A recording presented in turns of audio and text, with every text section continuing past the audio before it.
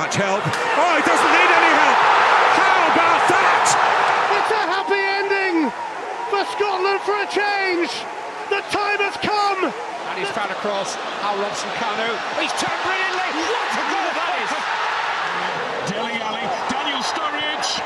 Sturridge scores! It's over. It is over. Greece are the champions of Europe, the ultimate outsiders. And here's Gascoigne. Brilliant play. Oh! Take a bow. Rooney. He's done it again. Theo Walcott accelerating, pulled back towards Danny Welbeck! England lead again! Trezeguet is waiting in the centre. Trezeguet! France have won the European Championship! The only thing that they have got is the big boy up front, Sigurdsson, who really, Sigthorsson. Oh my word. Oh. Talk us through that, Steve. I think we know what's happened. Talk us through it. Getting better results, getting better results, getting better results, getting better results.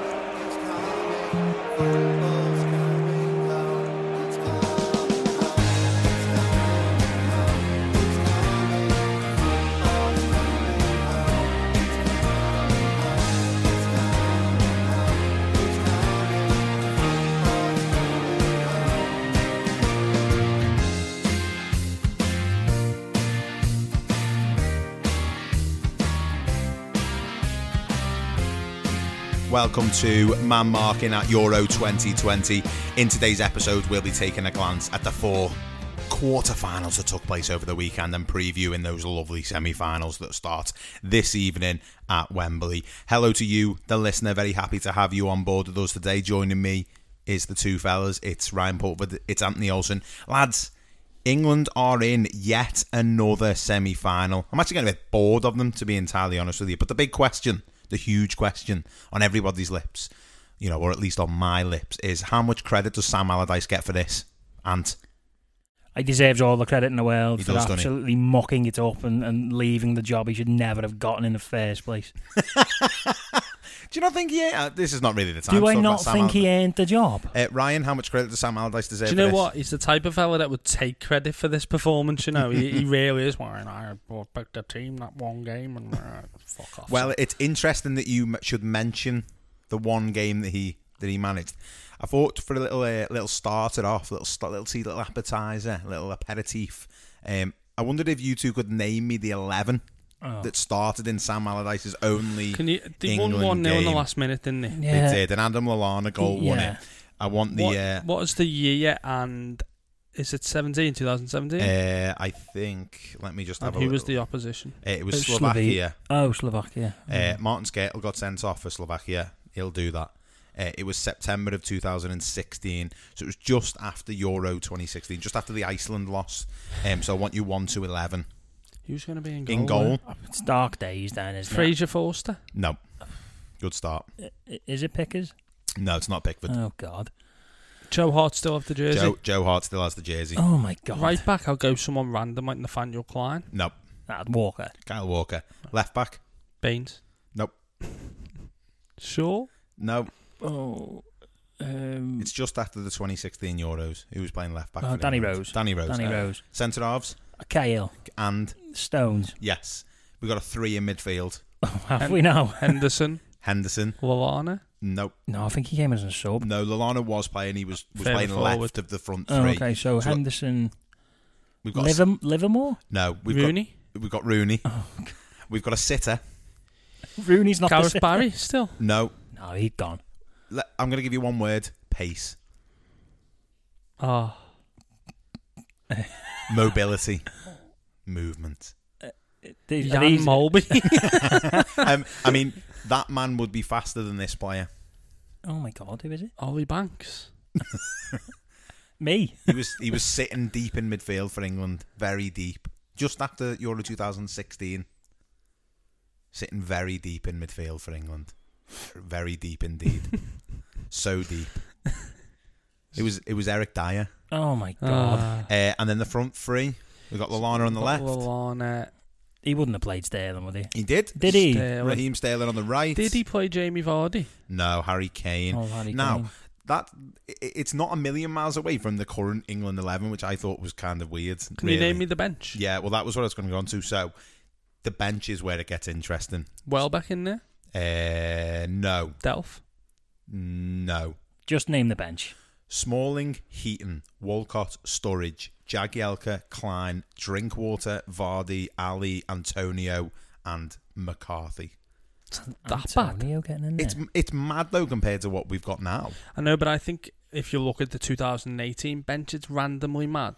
Yeah, it is. Like quite mad. I think back to them semis, which was about 6 months ago. I did not know Danny Welbeck was on the bench at that World Cup. Neither did I until right now. Was he on the bench? Danny in the last Welbeck World was Cup? at the last World Cup.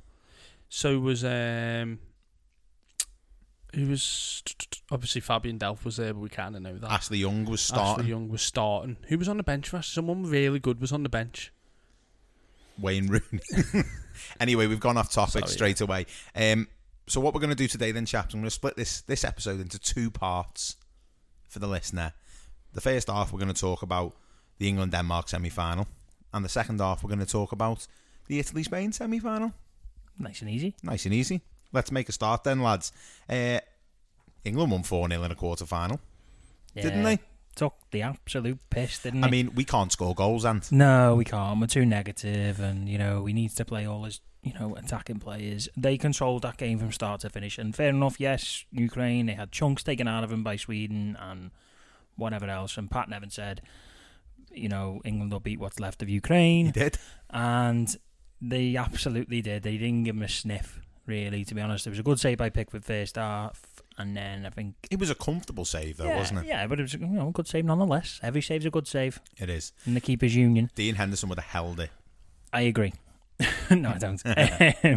Dean Henderson would have given more of the goal to Neymar. See if you can do it here. Go on. Did you? Were you surprised at all by the lineup? No. I thought it was perfect. I thought they were always going to go back to the 4, and they went at them quick. Sterling went at them, ran at them, and obviously great ball in, and then Kane sets it off on a flyer. And I said to you when we were sitting here, that goal goes in. Where's your game plan now? Ukraine didn't. It was gone in 4 minutes. That's such a big change. The interesting thing I thought from Ukraine was that we scored that goal very early, and as you say, I do agree. England controlled the majority of the match. There was a period, I feel like, wasn't a long period, maybe 10 minutes, just shy of half time. Ukraine they were forced into a switch by an injury, weren't they? And they went away from the back 3, went to a back 4. And I think there was a period of the game when I said to you, I don't know if you remember it, but I said something like, England need to decide what it is they're doing here. Because there was a period where I felt as though England were a bit like, do we go for the second? Do we not go for the second? Do we just keep the ball? And that was where the Yaremchuk chance happened. And that was one where the ball went into the box and Mason Mount won it back. And I feel as though there was a little period where you were a bit like, I didn't feel massively nervous about it. I just felt as though that we were just a little bit like, let's get ourselves to half time and reassess. And clearly the instruction at half time was, just go and stick a second past these and they'll collapse. Well, I mean, it's completely different to what they did against Croatia in the semi-final over here. Yeah. And it was a similar situation where you score early and they're going, oh, what do we do now? We hold on? Yeah, we hold. And they didn't. They went out after half time. They got a free kick and they started the set pieces going, didn't they? I mean, 3 of them, two set piece goals. Yeah. That's a worry if anyone's coming up against England because they are very, very good at them. And there's a lot of players who can put that ball in the box. There's also a lot of players who can put it in the back of the net. The Ukraine haven't had a plan or tournament. I tipped them as dark horses. You tipped them, Dan. Does quarterfinals count as being a relatively dark horse? Mine wins. Yeah, our Denmark shot wins. Yeah, no, we joke. I mean, this is one for after the tournament, but I'd like to challenge that officially with the adjudicators. What I would say, Dan, is I think I thought Ukraine were terrible. Absolutely terrible. Didn't feel threatened by it. Teams are always going to have a moment or two, and that's literally all they had. We were too street smart for them, too good with the ball. The defending for both of our set piece goals are horrendous. The Henderson one particularly, they've just turned it in at that point. Absolutely horrendous. But at the end of the day, England can only beat what's in front of them. And to set the tone, we've tried to score that early goal in every game we've played in, and it finally worked. And at that point, they were organised, Ukraine, they were up for it. So you can't really look at that goal and criticise. It's a brilliant goal, and it's not the type of assist you normally see from Sterling. No, it was really, that pass is brilliant. It's the type of pass absolutely brilliant that I expect that people were probably thinking that you'd get from a Foden or a Grealish or a Absolutely. Mount. That's what people thought they were in the squad for, not Sterling. And I mean, I know we're going to touch on Harry Kane scoring goals, and maybe now's a good time to discuss that, because at the end of the day, the whole argument around Harry Kane, and we all said it was, well, we haven't got him in games, and now we've got him in games and he's scoring. He's missed one or two, as strikers do, but the drop-off for us, for our other strikers, is massive, and that's not a criticism of Rashford or Dominic Calvert-Lewin. They're both good players in their own right. But if I look around the 4 semi-finalists, we're the only one with a world-class striker. Immobile has scored a lot of goals, but he's not at that Harry Kane, Aguero sort of level. He's just someone who scored good goals for like a Europa League, bordering Champions League side. You can't really just drop Harry Kane because he's not having a good few games. And we did say it now. We did say as well, didn't we? He only needs to get one. Yeah, and he'll look like a different player. I mean, that volley, mate, that was the moment, wasn't it? Jesus, that was. See, the thing with Harry Kane is, do you remember the Czech Republic game when he got that chance? He come in off the left hand side, cut in, and the keeper made the save. We said a fully fit, fully confident, fully firing Harry Kane just smashes that in. And when it dropped to him in that Ukraine game, he doesn't do that 2 or 3 games ago. We'll have those goals in the bag. He takes a touch, he maybe tries to set himself and chops in and maybe loses it. But that's Harry Kane at his best, where it's coming out the sky. He's got time to think about it. He knows exactly what he wants to do, and he's like, I'm going to absolutely larrup this at the goal. Larrup, what a word, Michael Larrup. Yeah, Michael Larrup. There could also, there could also be an argument that he's grown into it, hasn't he? He's grown into something. He didn't have to go all guns blazing, and the team around him has been good enough for the first time in a number of years to go, well, we'll take this for you. Been other people scoring. Sterling's finally started scoring in a major tournament. He's been brilliant, hasn't he? He's been fantastic, and I think he's such a good player. He's always been involved. Okay, he was involved quite heavily in that Germany game. Yeah, and even if I said to you before, the gravitational pull of Harry Kane worries people because they have to go and get tight because he can turn them.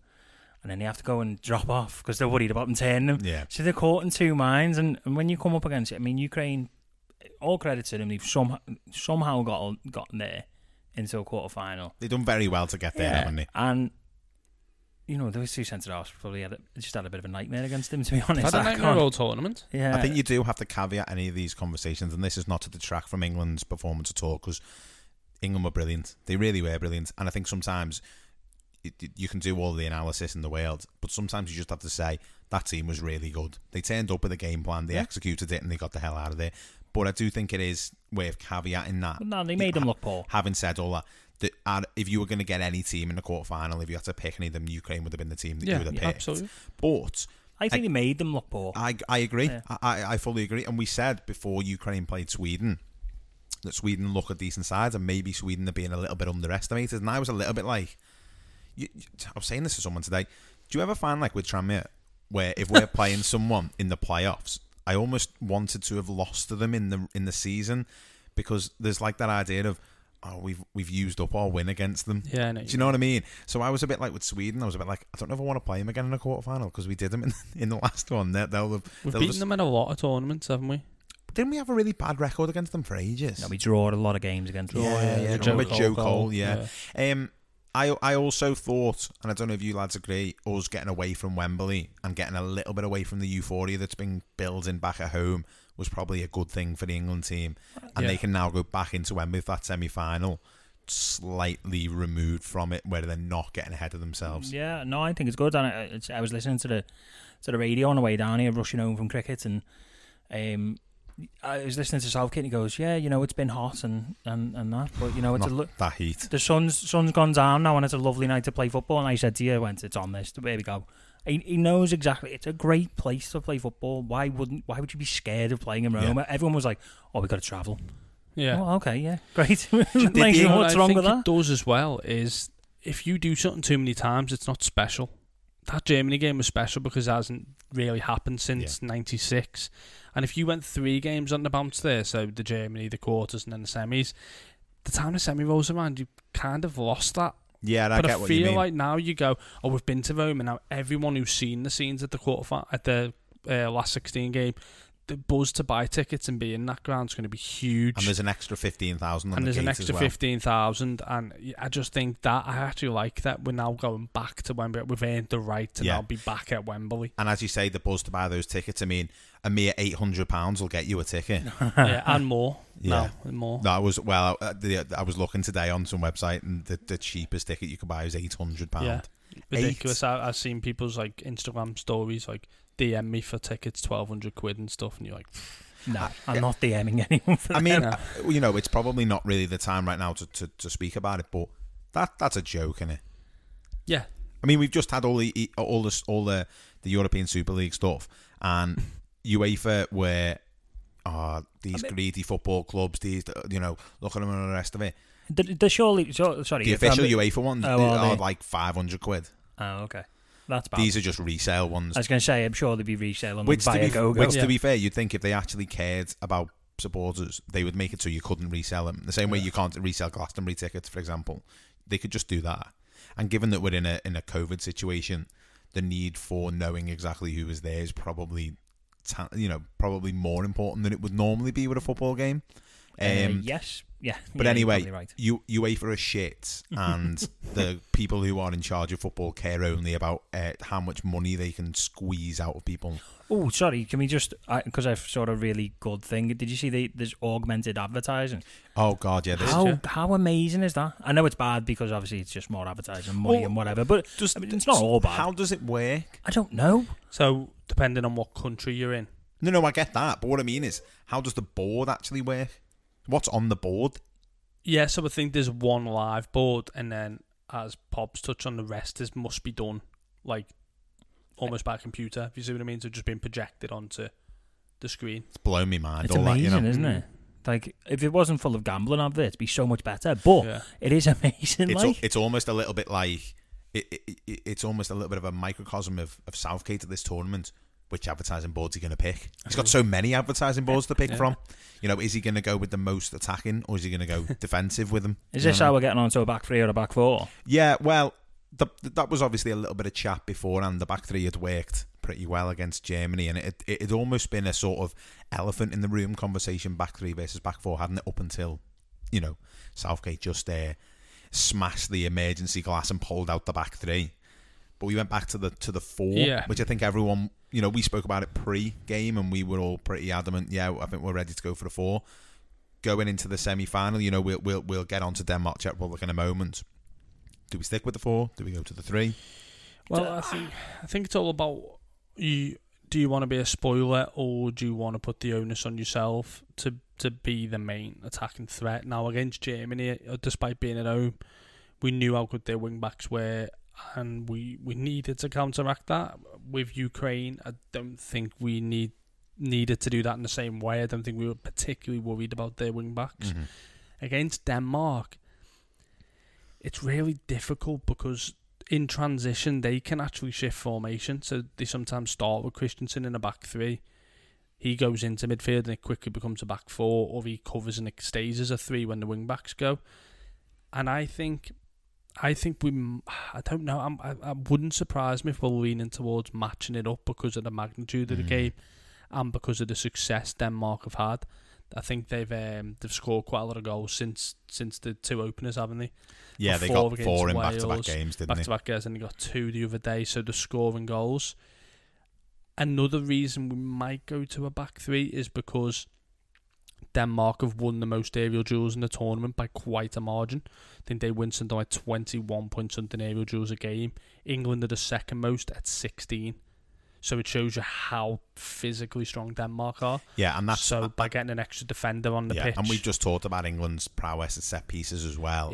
There's no bigger, better team in the air than Denmark. So we kind of, not that we can't score a set piece or defend them well, but we'll, like, how easy was it for us to score ahead of against Ukraine? Yeah. Even the one Kane scores from open play, you're not getting that out of Vestergaard and Kier. No, he's not getting he's getting sandwiched between the pair of them, and they were just going stood off going, oh, there's Harry Kane. So I wonder if you think by having Trippier in there, I know he's not exactly big, but he's someone whose first thought is defend before attack. It's another defender in there, isn't it? I think Yeah. that's the... Or the other option he might go for is keep the formation, but your Mount becomes a Henderson. So rather than have a 2-3-1, it's more of a 3-3. Because Sancho does give you that something else, doesn't he? I mean... I see. This is what I was just about to say. I wonder whether you try and make that left back of Denmark's defend. And I know he probably can. Yeah. I know he probably can. But he's had a lot of joy. And he's right-footed. Yeah, exactly. He's had a lot of joy going down that left-hand side. And that, and that midfield has had a lot of joy in the last couple of games. I would say they haven't been up against someone who's going to get hold of the ball a lot. England? No, Denmark. I don't think they've been up against a team who's Belgium. Who beat them? We beat them in a difficult game. Yeah. For them, absolutely. But I don't think they've been up against a team who's going to have the ball. I'd say England are going to try and get on the ball a lot and try and move that midfield around, particularly Delaney and Højbjerg. That's your kind of key to the game. I wonder whether they go with Grealish to absolutely try and worry them. Keep going. Say his name again. Yeah. Not the only semi. I genuinely do wonder whether you go with Grealish and go, right, go on. Go and defend this. Deal with this. And I would wonder whether he sticks with that same formation but puts Grealish in for Mount. I'm not sure. Maybe that's being a bit too adventurous.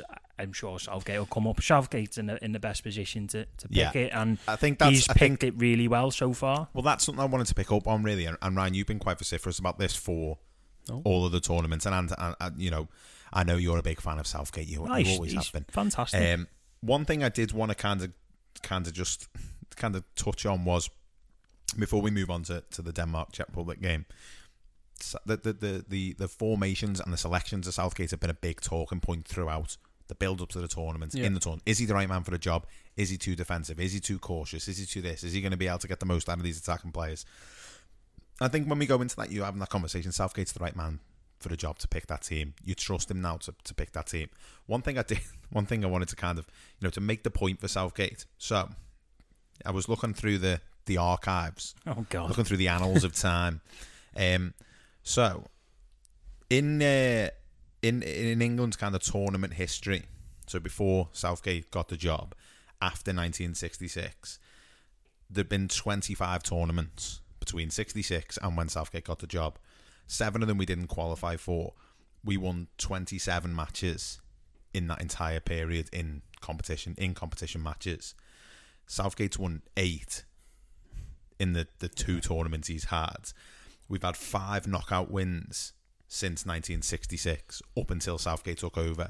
He's won 4 knockout games in 2 tournaments. Now, I think the biggest thing with Southgate is I think people were looking at it and going, "Well, he didn't do anything as a manager before that. He hasn't done this. He hasn't done that." What he's done is what with Southgate is, he's got great character about him. He's got the right sort of angle on his moral compass. He's erudite, and he talks well, and he connects with people. He understands people. But the biggest thing he's got, which a lot of England managers haven't had before, is his ability to learn from his mistakes and to understand how things work. And one thing that we've talked about throughout this tournament is he's just grasped how you get through a tournament. Yeah. It's not about being the best team; it's about plotting your way through.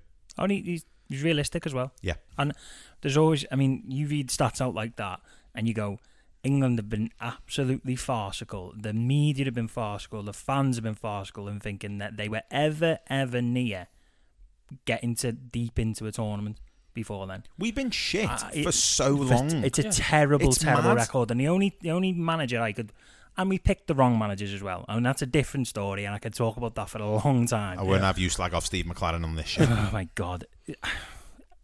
That's the worst one, I think. And they picked the wrong managers for a long time. Yeah. And for England to now sort of have a manager who kind of fell into the job. Yeah. And he was kind of the butt of the joke for a while. To have him go, well, actually, I'm going to go learn from American football and see what they do and how they approach games, and I'm going to learn a lot around what I need to do, because I know I'm going to qualify. I've got a team that can qualify. Yeah. But when we qualify, what are we going to do? How am I going to play? And I think what epitomises it a lot is that And Joe Gomez gets injured against the Netherlands before the 2018 World Cup. Yeah. Harry Maguire steps in and buys completely into it. And they all bought into it. And we said it before, it's still the same nucleus of that squad. And they all bought into it. Jack Grealish looked happy as anything on that bench. But he wanted to go and play. But he still looked happy for the rest of his team. The first thing Southgate did was put his arm around Grealish. Because Grealish is the type of player where he won't... He's clearly professional and he trains properly and he... after his debacle when he was younger, but these days he's clearly committed to being a football at the top level.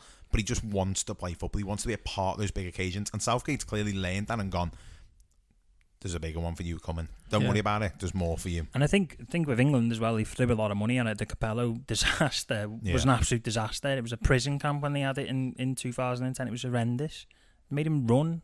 They didn't want him to run. He'd run all season. What was the point? But I also think, as you say about the players buying into it, I think the players at that time, well, they were big characters, and they had Sven to manage them. But I mean, we look at the 5-1, the Germany game, and then you look at the tournament, and they're going with a completely different team. And that's not the team that they had, and that's the reason. I mean, to get that far and get to Brazil and push them a bit, that was quite an achievement. Yeah, and they might have won that tournament if they'd got through that game potentially. They just never carried it on, and then there was you get the papers involved trying to set the manager up, and that hasn't happened. That just hasn't happened. Did you see Did you see Southgate's first interview after we beat Ukraine? The first thing he said was, "I'm happy, but I can't help but feel sad for Ramsdale, Johnson, Connor Cody, and the lads who didn't make the bench." And he spoke for 5 minutes about the lads who didn't make the bench because he's been as a player. I think in 2002 he didn't play a minute, and he said, "I just wish I could involve them, but they trained so well, they trained so hard." And it's like everybody slagged Southgate's up until a point, slagged his team selection off, and most people's reaction in that point would come out and go, "I've justified the players I've picked," but rather than do that, he's still focused on the lads who didn't play. Yeah. As this is how conscious I am as a person, because he seems to be Gareth Southgate the good person before he's Gareth Southgate the manager. Yeah. Now, when you look at his team selection, it's easy for people to go, and you see it all the time, Foden's the best player, Grealish is the best player, so you play your best players. But what Southgate does is, this is the best formation to win this game, and these are the best individuals to do the roles that are needed in that position. So if you're picking a right wing back or a left wing back, and he goes Kieran Trippier, and we all go he's right footed playing on the left, he goes, but the threat is Perisic, and he's going to cut inside. And equally going forward, I believe that someone cutting in and crossing with the right inward is going to do the damage. So he picks the players not necessarily on who's the best player, but who's the best player for the role he set them in the task. And you can see they've all got individual tasks. And I think I said that to you recently. Looks like everybody's got a role and they're taking on the instruction so well. And as you've seen, Sancho's played 6 minutes, comes in, plays brilliantly, because he was the right man for that role in that side. And he was clearly not pissed off at all about the fact that he hasn't played. Yeah, he came in and he just, I thought Sancho did well. I didn't think he was brilliant. I thought his decision making, his end product could have been better, but he was so lively. He kept popping up in spaces and making things happen, and I think that's what he almost is replicated in a way. What's been so good about Sterling to a degree, that he's just been, someone has to light the touch paper almost. Someone's got to make it happen, and England have got players who can do that, and it's just about empowering them to go and do it, and that's what Southgate's clearly done really well. And I think what's actually quite fascinating about this game coming up, I think Denmark are quite similar to England in just the way they take on the instructions and the way they set up and the way they all bought into it, and they've all got a motivation, and they've got a manager as well who's respected not just as a football manager but as an individual, as a person as well. But if you have a team that is hard working, that respects the opposition without being scared of them, you're always going to be in games. Yeah, you're going to be competitive, It's a bit like, kind of like, not being derogatory, but how Sean Dyche would set up Burnley. I was just thinking of Sean Dyche. But he's respectful, know the limitations, work hard and do the simple things well, and that will get you to a certain level. I'm not sure if anyone else thinks this, I always think the way teams fall down, certainly with good players, is they think they're going to play their game. Yeah, we're going to impose ourselves. Yeah, we're going to go and do this. We're going to go and do this. And I think it actually sometimes has a detrimental effect. And I said to you at the start of the season with Liverpool, for instance, Liverpool are going to play that same game. And football might have changed. And I don't think they're going to be able to do it all season and keep going, because people are going to know what they're going to do. We saw them struggle. As soon as the chances start getting missed, they struggle. They concede goals. It's not going in the back of the net for them, and it becomes a big thing. And it was a massive thing. It was like, when are Liverpool going to win again? And I think teams do that, and I think England have done that for a number of years, where it's like, no, we'll play 4-4-2 and we'll win games. Or we'll just play the best players. And that's not the case. We've got better players than you, so we'll win the game. Yeah, and Denmark know that that's not the case. I think Sweden, they'd honestly be kicking themselves. If they had a little bit more quality in midfield, they'd be kicking themselves, because they should have got through that game, and they would have given England they could have gone to Rome and got slapped 4-0 as well. Well, they probably could have, but they would have given England a really good game, because they're a very well-structured team, and they're similar. With a little sprinkling of quality in there as well. The thing is, when you look at major tournaments and you look at France going out, and when Portugal went out, and all these sides, the reason they often go out, especially to a team that's maybe on paper not as good as them, is a moment of madness. And what Southgate does is he minimises the mayhem. Yeah. So we don't get ourselves too many times, apart from maybe Walker plays that pass, which is too short, and he's done that a few times in this tournament. If you minimise the mayhem or the chaos, you minimise the risk of conceding a goal. And often you find them teams, and Spain are guilty of this quite a lot, their game flows in a certain way, which is they'll have 70 to 80% of the possession, wave after wave. Now, they'll either beat you 3 or 4, but if it stays 0-0 or 1-0, they're going to be susceptible to that chaos. By the way that Alba's always on the opposition touchline, they've left the 2 defenders 2-on-2. We don't run that risk under Southgate. It's measured, and if you remove those moments of chaos across the tournament to less than 1 per game, like Jordan Pickford's kick, which will happen. That was great. If you stop that happening 3 or 4 times, you greatly improve your chances of winning. What you missed because you weren't here watching it with us, Ryan, was head of the Jordan Pickford fan club, Anthony Olsen, tried to defend that kick and then saw it on the replay and went, oh, actually, yeah, maybe it was. I just thought, Pickers. We'll certainly get to Spain, Ryan, but I want to move us on to Denmark, Czech Republic. Obviously, England are going to be playing Denmark. What were your kind of thoughts on that game? I think it was the most entertaining, the most interesting game, but I think Denmark were despite the scoreline and despite a little bit of late pressure from the Czechs, I thought they were pretty comfortable. Yeah, I'll be honest, I only saw the highlights of it because I was out playing cricket. But don't mention cricket on this show. No, actually, sorry. I will mention cricket because what I saw was a load of the opening up cricket stickers on loads of bats against the team that we were playing, which is brilliant. So yeah, I saw the highlights. I mean, obviously the second goal, Dolberg's is pretty nice, but I mean, I've waxed lyrical about Denmark for a while. That they're just a very good team, and it'll be a very good performance if you're going to have to beat them. But obviously, you two have watched the game, so. Well, how much did you think that? Because I've written on here, why was the match played in Baku, and it was kind of widely talked about. But I think the game really suffered from the fact that they played it on the moon. Well, Denmark have obviously played a lot of games in Copenhagen, and the energy has been unbelievable. And this is the first time I've walked at Denmark and thought they looked a little bit tired, shattered. But I mean, I was looking at the stats, and first half you thought they'd run away with it, and I even texted a bit tongue in cheek to kind of get a reaction from you because you predicted Czech Republic would win. Who the hell would predict Czech Republic would win? And then I didn't even notice that. Yeah, and then it went 2-1. I was like, oh, and then there was chances, and I thought I actually wanted it to go to extra time for that reason that they would be even more shattered. But just looking at some of the stats, they have 44% possession. They only completed 376 passes. England completed over 600 the other night, although there was a lot of stones to Maguire in the final 10 minutes. Pass accuracy was 75%, which is quite low. I think the average has been in around the 80s in this tournament. England's was 91% the other day, which again, probably a lot of Maguire to Stones to Walker getting that percentage up.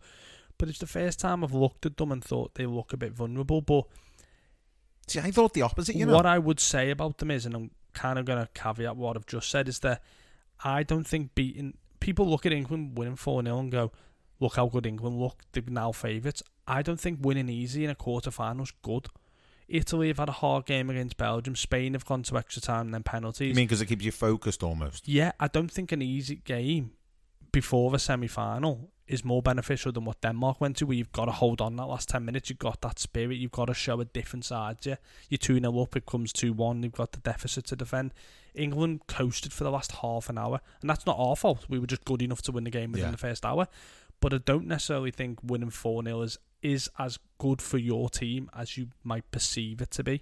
Well, see, I thought with Denmark, I think, again, in the way that we caveated England's 4-0 win with Ukraine aren't that good. They're a bit chaotic. The Czechs are a really good side. Really good side. They are. They're a good side in the sense of they've done very well to get here and they've played very well. Man for man, I mean, they've got a Bristol City centre-half. Like, they've done very well, but they're not a very good side. See, I think they're much better than people were giving them credit for, and that's why I was impressed by Denmark, because I thought it was quite a weird game, and again, I think massively influenced by the fact that they played it in Baku, which was ridiculous. And I remember, I can't remember who the commentator was, but the commentator made the point right at the beginning of saying, this stadium, Baku, is not even in Europe, it's in Asia. And you're just like, how in the middle of a pandemic are we in the situation where, like, you're being limited as to where you can travel to? And we've got two teams. One of them is from Denmark and the other team is from the Czech Republic. And the pair of them are flying all the way out to Baku. There's not even any direct flights there. It's like combined, it was like the best part of like 4,000 kilometres travel for them. It's completely ridiculous. It's just so stupid. And I know it's non-footballing reasons that cause these things. It's money and advertising and the rest of it. It's always minging.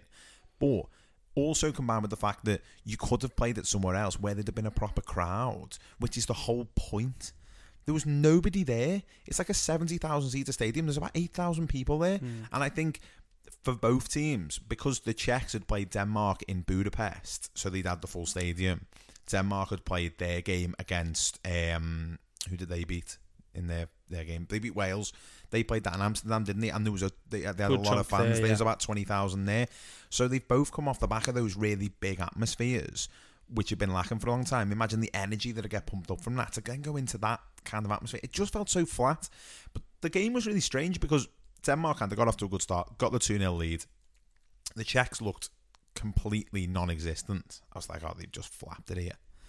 And then they come out second half, they made a couple of changes, they got the goal, and you're like, right, go and kick on now. And they just retreated back into the shell again and didn't do anything until the end, and they started just hoiking it into the box, which is great. You've got to love to see that. Yeah. What should we do, lads? Yeah, get it in the mixer. Yeah. How big's Thomas Shoot? 6 foot. Right, get it in there. I just thought it was a really strange performance. But the reason I was kind of impressed by Denmark was that I thought the Czechs have caused decent teams problems. Do you know what I mean? I mean, I know Netherlands are Dutch flop and all the rest of it. Wow. But they took the game to them and really... They're an awkward exactly. opponents. And Denmark were good. I mean, they took that second goal. It's brilliant goal. Gorgeous goal. Absolutely brilliant. They've got that aerial threat we've touched on. Delaney scoring from a corner. They did the simple things well, as they always do, and they just compete so well. And they've got a bit of everything. So they've got the big lads, but then Damgaard's quick.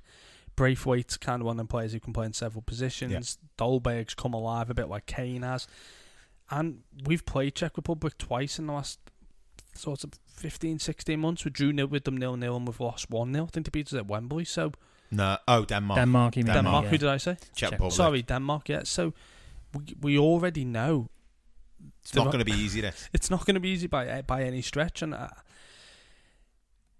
the key is scoring the first goal against them, I think. Yeah, I think so. And allowing them to have to come at you and then kind of picking them off. Because I think it's going to be really cagey, really close, tight affair. And what did you think from the highlights that you saw, Ant? I think they did it really well, to be fair, Denmark. In the end, they just shut it down, I think, in the end. Yeah, and they're just a really effective side. Ant, are you watching Love Island this year? I'm not really. Have you seen Chugs? No, I've heard a lot about him. Ryan, have you seen Chugs? Did he say he was called Chugs because he gives out hugs? That's a lie. He's a rugby player. His parents gave him the nickname because it was cuddles and hugs, apparently. No, he's a rugby player. He's down a load of pints. But anyway, he looks like Kasper Dolberg. Oh, excellent. And I put that on Twitter and didn't get any love. That was, Maybe it's just too obvious. Yeah, well, possibly. Do you think then, Dan, so they've lost 1-0 to Finland, which you kind of got to... I think you got to wipe. Yeah, that's shouldn't have been playing. Yeah. lose 2-1 to Belgium, which again still all a bit raw, and Belgium being really good. Brought De Bruyne on at half time. Russia managed to score a penalty against them. Wales didn't score against them, then Czech Republic have scored against them. Do you think England's got to kind of send a different type of crossing? Because I was thinking, we know Vestergaard's good in the air, Simon Kjær, but I think they struggle with them like fizzed in across the face of goal. You thinking Reece James? Well, not necessarily the personnel. I'm just thinking, which might come into Southgate's thinking, but the delivery has got to be spot on if you're going to score from a cross. And I think they would be. I think if we start lumping balls into the box, yeah, they're going to eat that up all day. They're going to eat it up. But them type of get Vestergaard backtracking, fizz it across low, get bodies in the box, hoping maybe even comes out to a Mount or a Rice on the edge of the box. I think you've got to kind of beat them that way. Well, then I suppose that we're probably onto the predictions section then. First of all, what you thinking? What are the lineups? What's your England team going to be? Pob, you go, please. I don't really want to go one. I don't think I can think of it right now myself. I think back four, back three. I would. I'm so torn. Like personally, I would try and make Mæhle defend, so I go back four. Just quickly on that, because you said it before, I want to ask you. We thought the same about Guzans, and the best way to push Guzans back was to push a wing back on him. Possibly. Well, that's why I'm not England manager. So no, maybe that's not the only reason. Yeah. What I'm thinking though is if you treat Mæhle and you treat Larsson in the same way you treat Kimmich and Guzans, is wing back, a high wing back, better? Possibly. Because if you go, I'm going to put Sancho on him, and Mæhle goes, well, I'm going. I'm just going to leave Sancho. I'm going to take a risk. And we know Sancho doesn't like to go back the other way. So that's my worry. That not a worry, but I've got a feeling it's good. I thought Sancho was brilliant the other night. I've got a feeling he might not trust him in this game. Possibly. And the other thing as well is that he might keep him as an impact. Okay, then. So I won't push it on your lineups then. But no, can you do yours first? I just think they're really difficult to pick, to be honest. Yeah, I think it's hard to kind of second guess him. But I wouldn't. I think Mount will play. I think they're going to get control of that midfield. So I can see Mount playing. Which means that they'll probably go with a back four then. Yeah, you've got to be busy round those two midfield, Delaney and Højbjerg. Decent. Sterling and Kane will obviously start. Is Saka fit? I'm not sure. He's having a great time on that unicorn though, wasn't he? Oh, that was gorgeous, that one. That's a good shout.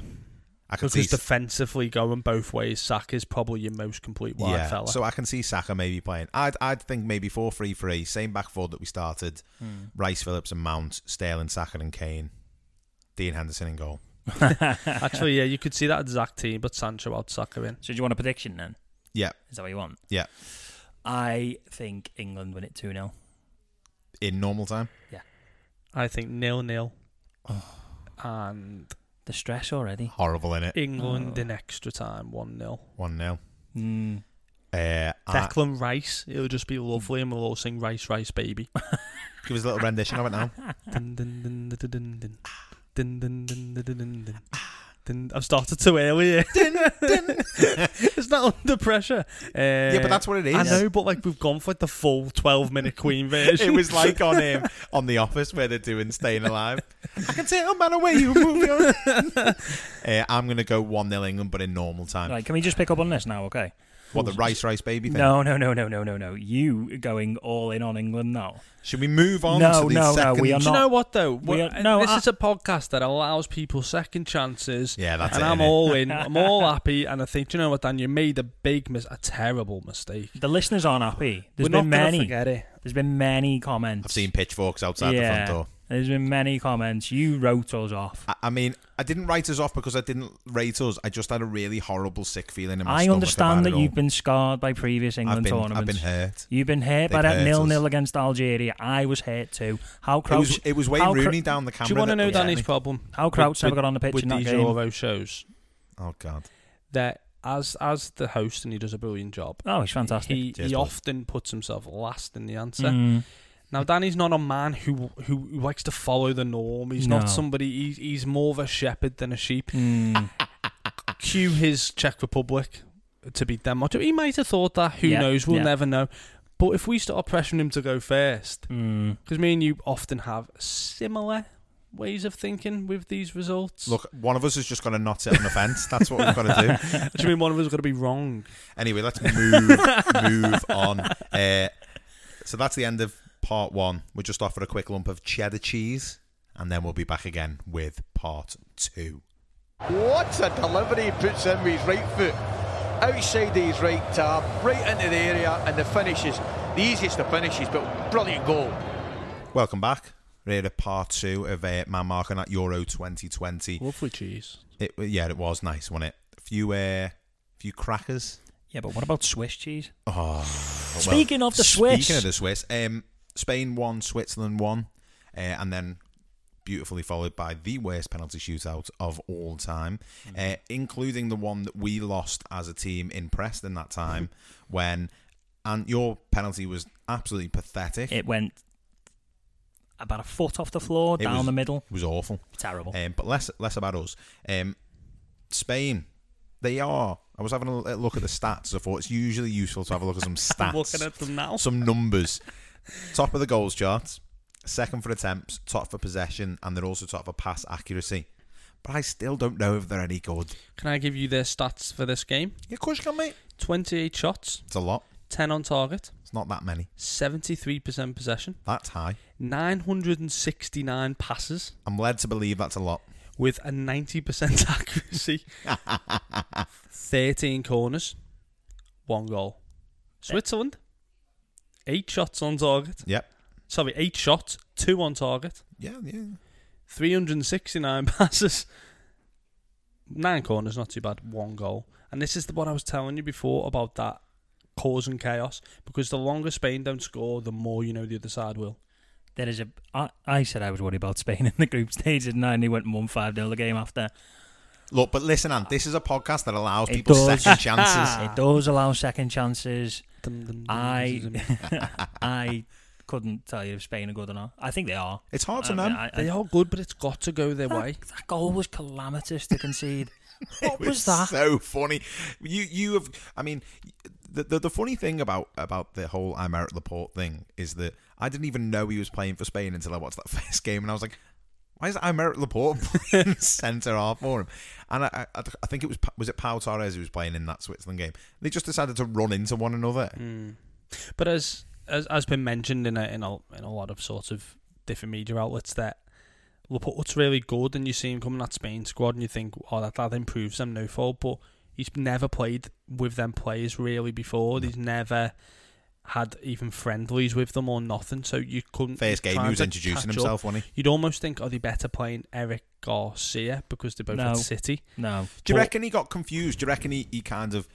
that first game, he went up to his centre-half partner and he said, I'm Eric Laporte, and he said, I'm Eric Garcia. And do you reckon that was quite confusing for them all? That's oh, God, no. No. Switzerland were good, weren't they? Yeah. Sort of, not really. Especially Jan Sommer. See, I couldn't work out where... So it got to that extra time, and I texted into our group, didn't I, saying this will be an absolute miracle if it gets the penalties. And then it did, because miracles do happen. But I thought...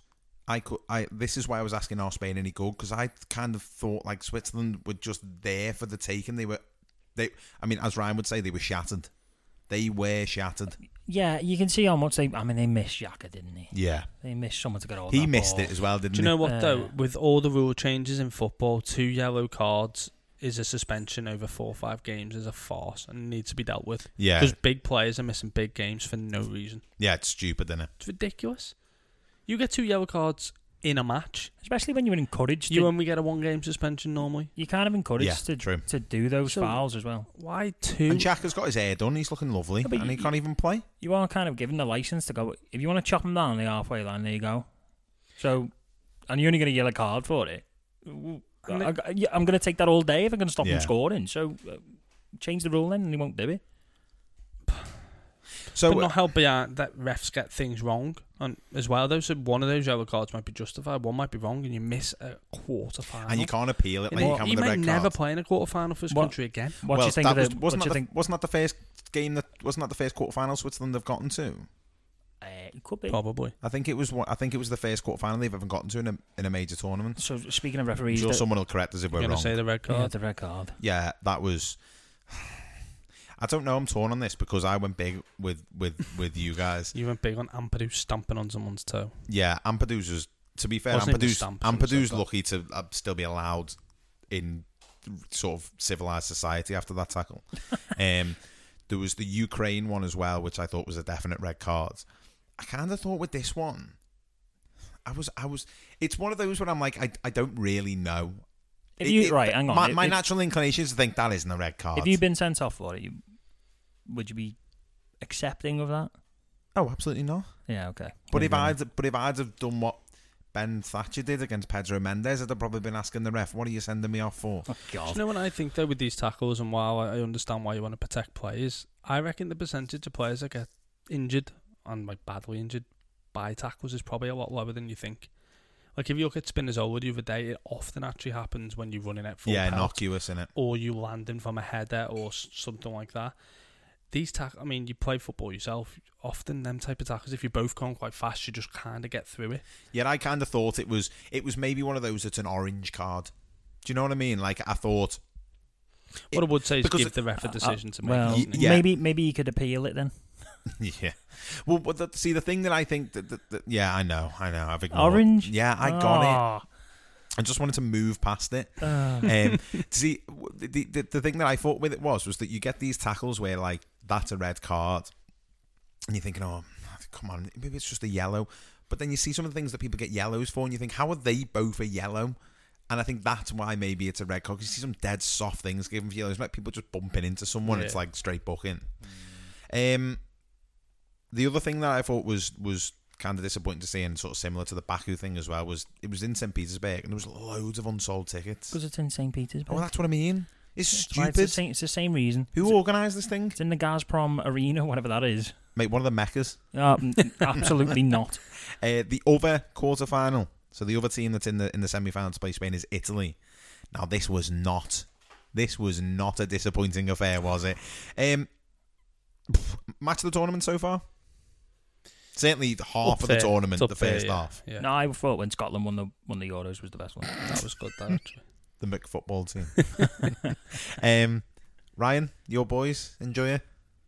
It was good, wasn't it? Yeah, it was really good. It had everything, didn't it? Yeah. It had absolutely everything. And at 2-0, you just thought they'd see it out to get the penalty, which the more I see it, the more I think it is. I thought it was a definite but at penalty. the time, I thought it's just not a penalty you often see given, is it? Well, see, I think there's been a few of them at this tournament where there have been things where you go, the only reason I think people are objecting to them is because you don't normally see it. But then I can't remember who it was who was tweeting about it. It might have been Matt Cruston, and he was like, the fella's just literally shoved him over. Like, he got into the box and he pushed him over. But he's a really unique little bizarre footballer, isn't he, Doku? Do you know, he runs a bit like a rugby player with the drop of the shoulder. He reminded me of, imagine a scenario where Raheem Sterling and Alan Saint-Maximin had a baby and then he grew up and played for Belgium. Yeah. He was exciting, he was good, and he gave them something different, I thought. It was random that he played as well, because I haven't really seen him at the tournament so far. He played in the first game, I think, but did you think Lukaku should have done better with those two chances? Probably. He'll say, well, should have done better, shouldn't he? You know, a man of his quality. Like. Well, seeing as I tipped him for top scorer, he should definitely have done better. Well, he's let you down. He has not only let himself down, but more importantly, let me down. Yeah, absolutely. I didn't realise, because there's a lot talked about him, but I haven't seen him play much, how good of a goalkeeper Donnarumma is. Absolutely brilliant, I think. Who was the commentator or co-commentator? Danny Murphy. Who was like, oh, he's not a bad keeper, actually. He's played about 400 games for Milan. He's probably going to be decent. He's still only 22. Crazy. He's 14.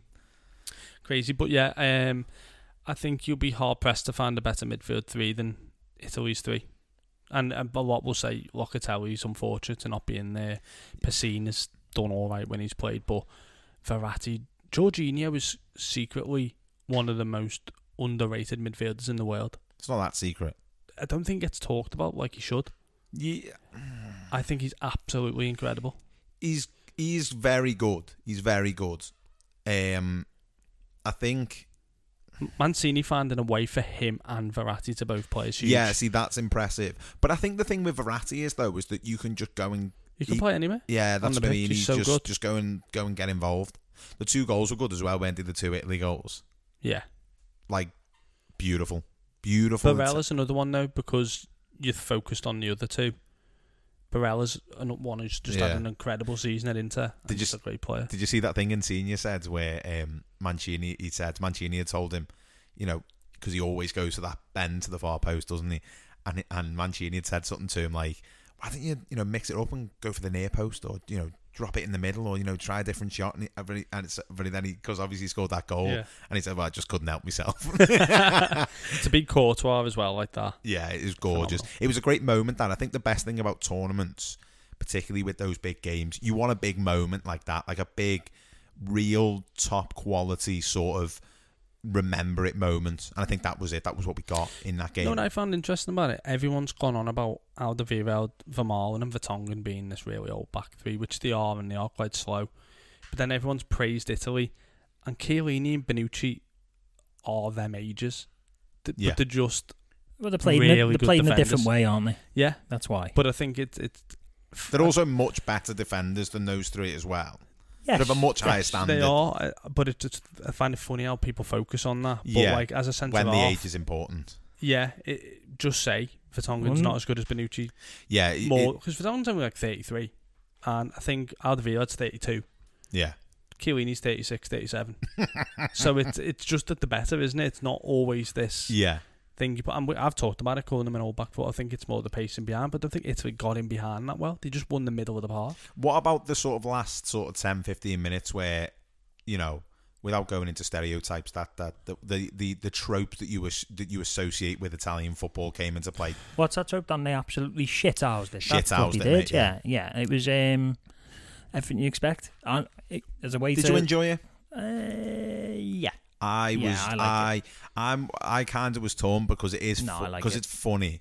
There is part of it that's funny, but there is also an element of it where I was like, oh, this was a really good game and you just spoiled it. You just stopped it. Well, you just picked the ball up and went home. It's like, I was enjoying that. Put that back on.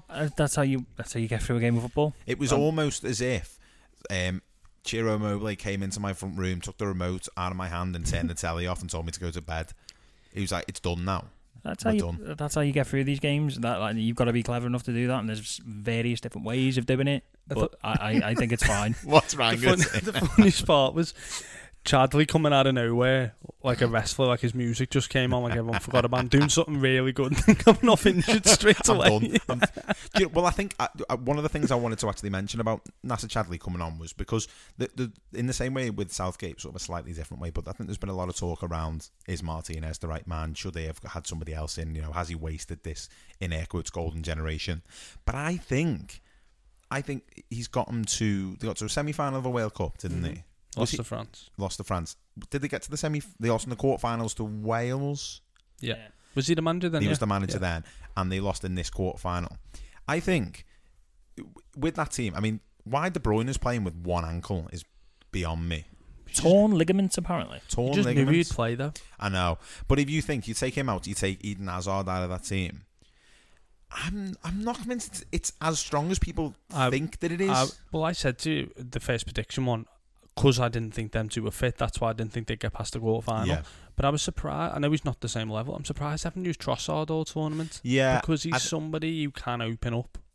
He's got a little bit of quality, hasn't he? Yeah, and he's played in the Premier League and he's obviously up to that high-paced tournament-type style football. But yeah, past that first 11. That's what I mean. You're looking at it and going, would Nacer Chadli get anywhere near England's squad? Well, I think the worry for them is, and we would consider Belgium are a number one ranked team in the world. No, I think the worry. I think the worry for them is that the reason it's a golden generation is because they're very worried that another generation isn't going to come for a country that size. Yeah. And I think that's why they're looking at it and going, we haven't used this. But sometimes it works in a way that But it is a golden generation, isn't it?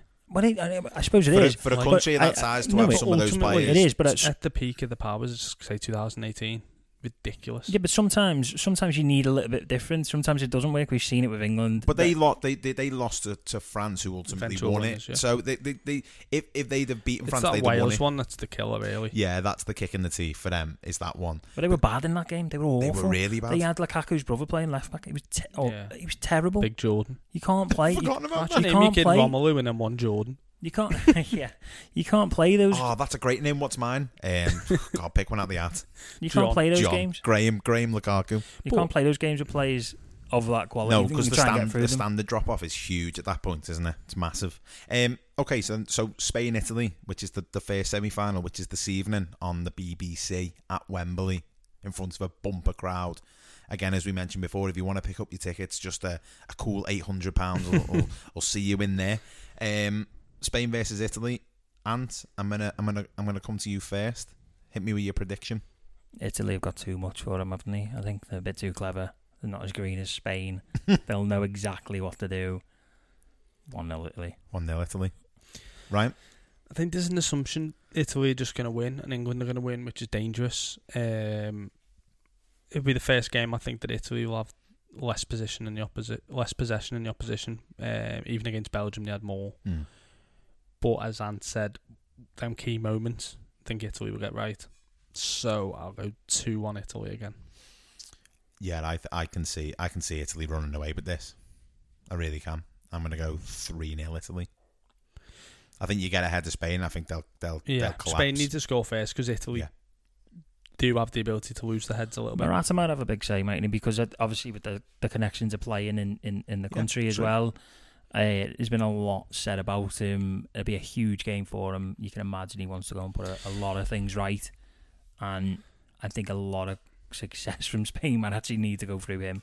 The thing to be wary of as well, Italy's really good defensively because they press like mad all over the pitch. They win the ball high up. It's really good to watch. Spain are probably the only team that can probably pass through that press. Yeah, that's true. And if you leave Bonucci and Chiellini, they're great as a back four or a back five as a defence, like the linchpin. As a unit, yeah. You get them in that channels. You get Pedri, you get Alba on the overlap. I mean, Spinner's always not going to be there.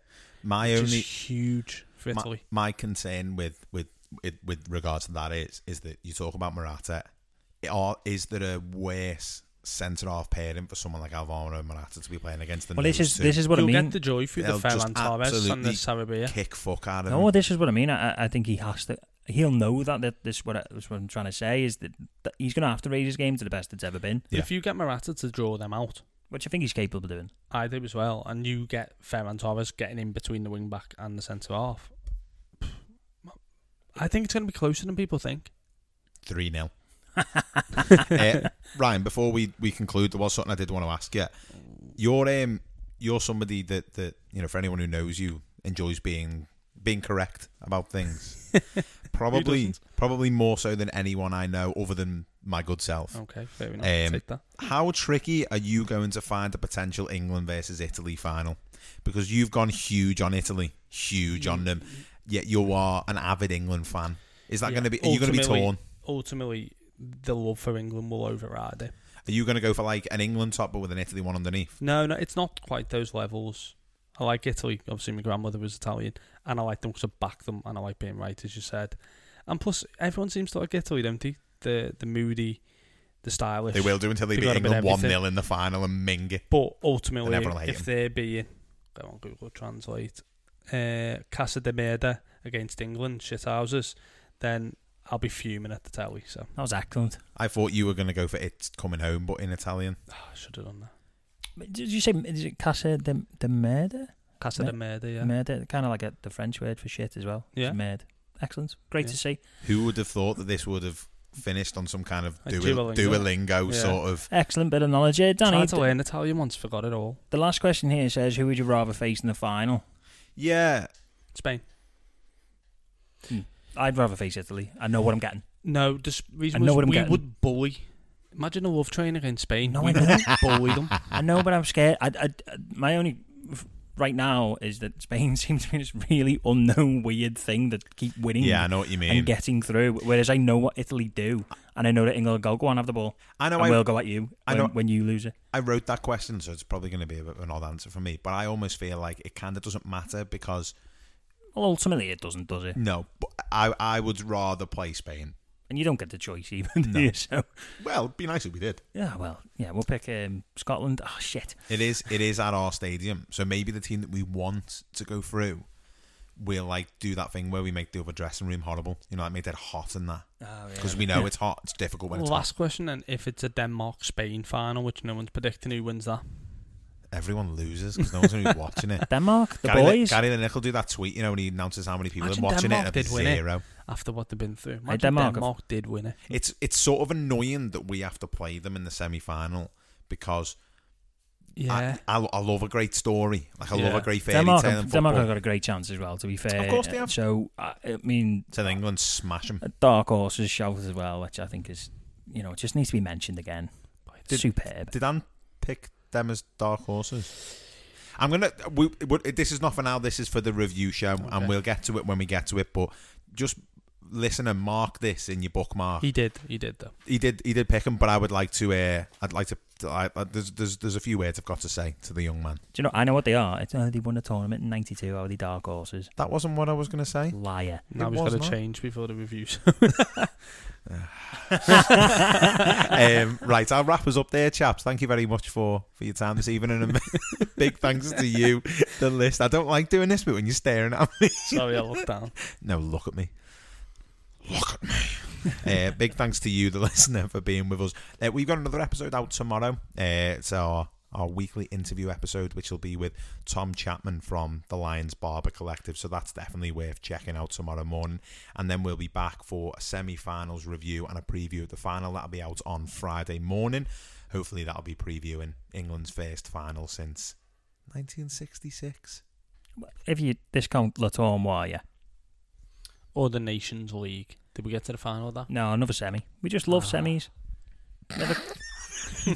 Anyway, on that, I'm going to wrap us up. If you want to get in touch with us, you can find us on Twitter at @marking_man. And don't forget to use that hashtag, Where's the Semi, lads? We'll see you again tomorrow. Thanks for listening.